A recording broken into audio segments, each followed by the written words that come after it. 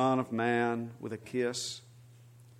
And when those who were around him saw what would follow, they said, Lord, shall we strike with the sword? And one of them struck the servant of the high priest and cut off his right ear. But Jesus said, no more of this. And he touched his ear and healed him. Then Jesus said to the chief priests and officers of the temple and elders who had come out against him, have you come out as against a robber with swords and clubs?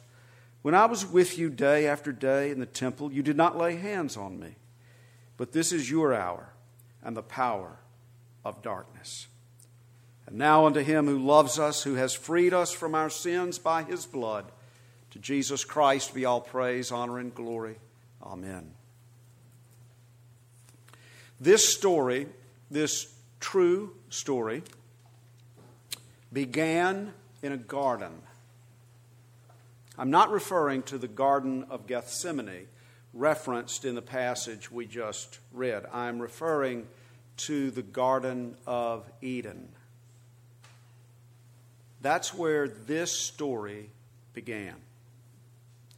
The story began with a man, Adam, whose name, Adam, literally means man, human. A man created in the image and likeness of God.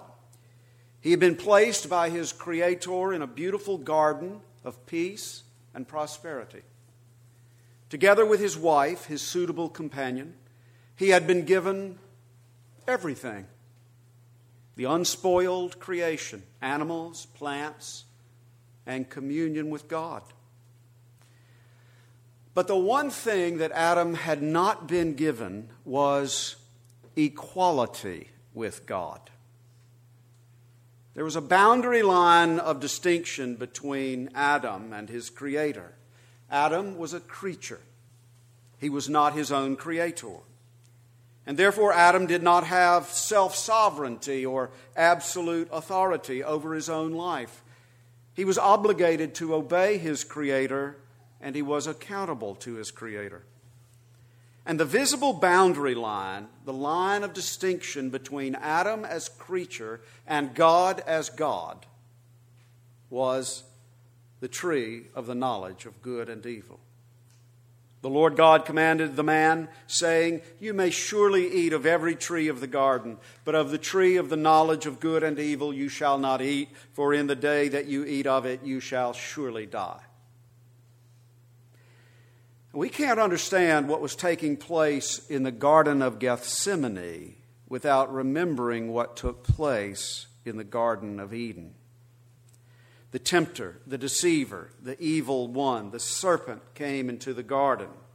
He took advantage of an opportune moment when Adam was neglecting his duties to guard the garden and to protect his wife. And he deceived Eve into believing that if she ate of the forbidden fruit, she would be like God. That is, she and her husband would be equal with God, having the wisdom, the right, and the authority to decree for themselves what is good and evil. Equality with God in his sovereign authority. So, when the woman saw that the tree was good for food, and that it was a delight to the eyes, and that the tree was to be desired to make one wise, she took of its fruit and ate, and she also gave some to her husband who was with her, and he ate. And although it was the woman who was the first to eat of the forbidden tree, the fall of humanity is not attributed to her, but to the man, Adam. As the Apostle Paul wrote to the Romans, sin came into the world through one man, and death through sin. Adam was the representative of all humanity, the head of all humanity. When he reached out to take that fruit, he was grasping equality with God as his own. And it happened in a garden. The story, the true story of Adam's sin in the Garden of Eden is not a silly story, as it is often portrayed in cartoon caricatures. It is a tragic story which includes us all. Deep in our own consciousness, we all in our own way have a sense of paradise lost. We all know that this world as it is cannot possibly be as it was meant to be. We long for a better world as though we remember once living in it. We all look at our own lives and say, if only. What if? As though it were we ourselves who had reached out and taken and eaten of that tree. The story of the Garden of Eden is not a silly story. It's a story of ruin and of death. The ruin and death which comes from grasping equality with God. It is no accident then, no trivial point, that on the night before his crucifixion, Jesus faced his final temptation in a garden. He did so as the new Adam, the one whom the Apostle Paul called the last Adam and the second Adam as opposed to the first Adam. Jesus went to the Garden of Gethsemane, where he had often gone to commune with his Father in prayer, in order to prepare himself for what he was about to do, to fulfill his mission as a suffering substitute for the salvation of his people. He went there as the true and faithful Adam in order to prepare himself to bear the curse of death and condemnation pronounced upon the first Adam. And in the Garden of Gethsemane, Jesus came face to face with the realization of what it would mean, what it would be to suffer the wrath of God against sin. In the Garden of Gethsemane, Jesus entered into his agony. The other gospel writers describe Jesus' emotional state. Matthew quotes Jesus' words, "My soul is very sorrowful, even to death," as though death were already falling like a shadow upon him.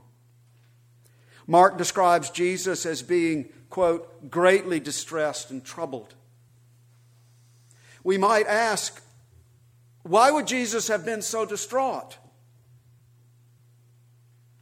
After all, he was a man who had calmed the wind and the waves and had raised the dead. And he had already taught his disciples numerous times, in accordance with the Scriptures, that he must be betrayed and delivered into the hands of wicked men and be crucified and on the third day be raised. He knew all of this. And yet there he was in the garden in agony, with bloody sweat, praying earnestly, "Father, if you are willing, remove this cup from me. Nevertheless, not my will, but yours be done." How could this be? On this very same night, not very long before, he had just told his disciples, "Let not your hearts be troubled." But there he was, agonizing in prayer with a deeply troubled heart. Why? And how could Jesus' will be in any way different from his Father's will? How could Jesus say, "Not my will, but yours be done"? Here in the Garden of Gethsemane, we are again faced with the mystery of the Incarnation. It's the same mystery we celebrate at Christmas. The Word became flesh and dwelt among us. It is the mystery of the divine nature united with the human nature. Now, throughout the gospel accounts of Jesus' ministry, we see glimpses of his divine nature in remarkable ways, giving sight to the blind, stilling the storm, multiplying the loaves and fishes, raising Lazarus from the tomb, and in a very particular way, the transfiguration, when his face shone like the sun and his clothes became white as light. The glory of his divine nature was revealed to Peter, James, and John there on that mountain. Likewise, throughout the gospel accounts, we see evidence of Jesus' human nature. He grew in wisdom and stature. He hungered and thirsted and became weary. He wept at the tomb of a friend, knowing all the while that he had the power to raise him out of it. But it is probably here in his agony in Gethsemane that we see his human nature in a most poignant way. Here in Gethsemane, he had come to the point in his human understanding of what it would mean for him to be the suffering servant prophesied by Isaiah, the one who would be, quote, smitten by God and afflicted, whose soul would make, quote, an offering for guilt, and who would be the very one who would cry out in fulfillment of Psalm 22, my God, why have you forsaken me?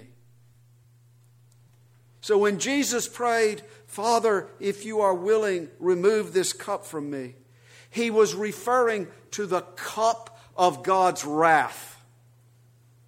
The cup.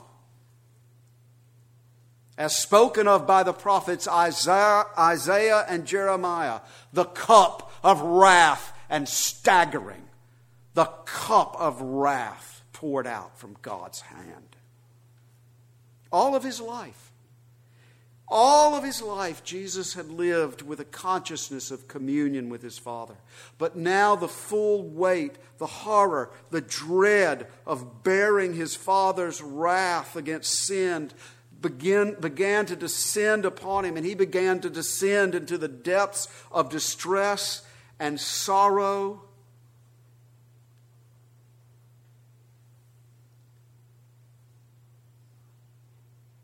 And he perceived all of this and experienced all of this in the fullness of his human nature. The fact that Jesus was and is the incarnate Son of God did not make this any easier for him. This was not a charade. We have to remember that Jesus was fully human without sin. What that means is that he was more truly human than you and I are. His emotional capacities, think about this. Jesus' emotional capacities for love and joy in life. His capacity for human friendship. His capacity for human communion with God. And also his revulsion of sin and his grief over death and his dread of the wrath of God were far greater than our own. Our own emotional and psychological capacities are stunted by our sinful nature. We don't love as we ought, do we? Not only when we love, even when we love at our best, we don't love as we ought. Because we can't. Because we're stunted by our sinful nature. But you see, Jesus himself, in his sinless human nature, experienced love and joy and grief and sorrow far greater and far deeper than we ever will. His love for his Father was a pure love. His hatred of sin was a pure hatred. His dread of the wrath of God was a dread based on the full knowledge of what awaited him on the cross. And so he prayed, Father, if you are willing, remove this cup from me. Nevertheless, not my will, but yours be done. Yes, as a man, as a sinless man, he had a will of his own, but it was not corrupted by sin. It was not his will, his desire, to be cut off and cast out from the presence of his Father, but there is nothing sinful about that. It was not his will to be plunged into the darkness of death under the curse of sin, but there is nothing sinful about that. He did not desire to become the very embodiment of the sins of the world, a heap of sinful humanity, wretched and abominable to his Father.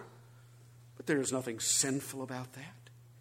He was a sinless man condemned to bear the sins of the world, and it was not sinful for him to ask if there were any other way. He had a right to ask that. He had a right to ask that.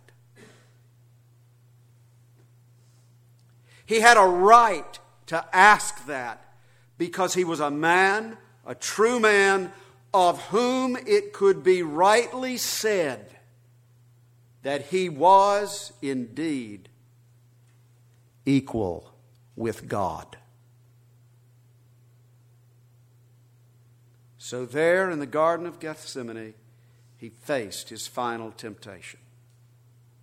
Surely the tempter was there, just as he had been in the garden with Adam and Eve. And just as surely as Satan had tempted Jesus in the wilderness, if you are the Son of God. If you are the Son of God. Every one of those temptations in the wilderness was a temptation for Jesus to avoid the cross. And here again, if you are the Son of God. He was tempting Jesus to assert his divine rights as the Son of God. Tempting him to grasp his equality with God in order to bypass the shame and suffering and torment and wrath of the cross. This was the agony of Gethsemane. And it was in the midst of this agony that for our sake and our salvation, the new Adam, the true Adam, the last Adam prayed, "Not my will, but yours be done." For as Jesus himself had already said during his ministry, speaking of his entire life on earth, but also speaking prophetically of this moment, "I seek not my own will, but the will of him who sent me." And as the second Adam, the last Adam, he, for our sake and our salvation, was obedient in the garden. Though he was in the form of God, in very nature God, he did not count equality with God a thing to be grasped, but emptied himself by taking the form, the very nature of a servant, being born in the likeness of men, and being found in human form, in human nature, he humbled himself by becoming obedient to the point of death, even death on a cross. Therefore, God has highly exalted him and given him the name that is above every name, so that at the name of Jesus every knee should bow in heaven and on earth and under the earth, and every tongue confess that Jesus Christ is Lord, to the glory of God the Father. Amen. Let us pray. Our gracious Lord, we thank you for your love. And we thank you for your faithfulness to the Father and your obedience to his calling upon your life, so that we, by your death and resurrection, might be delivered from the domain of darkness and brought into the kingdom of your everlasting light. And so we pray, Lord Jesus, that by the power of your Spirit, you will ever keep us, that where you are, there we may be also. To the glory of the Father. Amen. As we prepare to come to the table of the Lord, let us offer ourselves to the Lord as we present the gifts which God has first of all given to us. Session has designated this offering tonight to the DeSeard Street Shelter.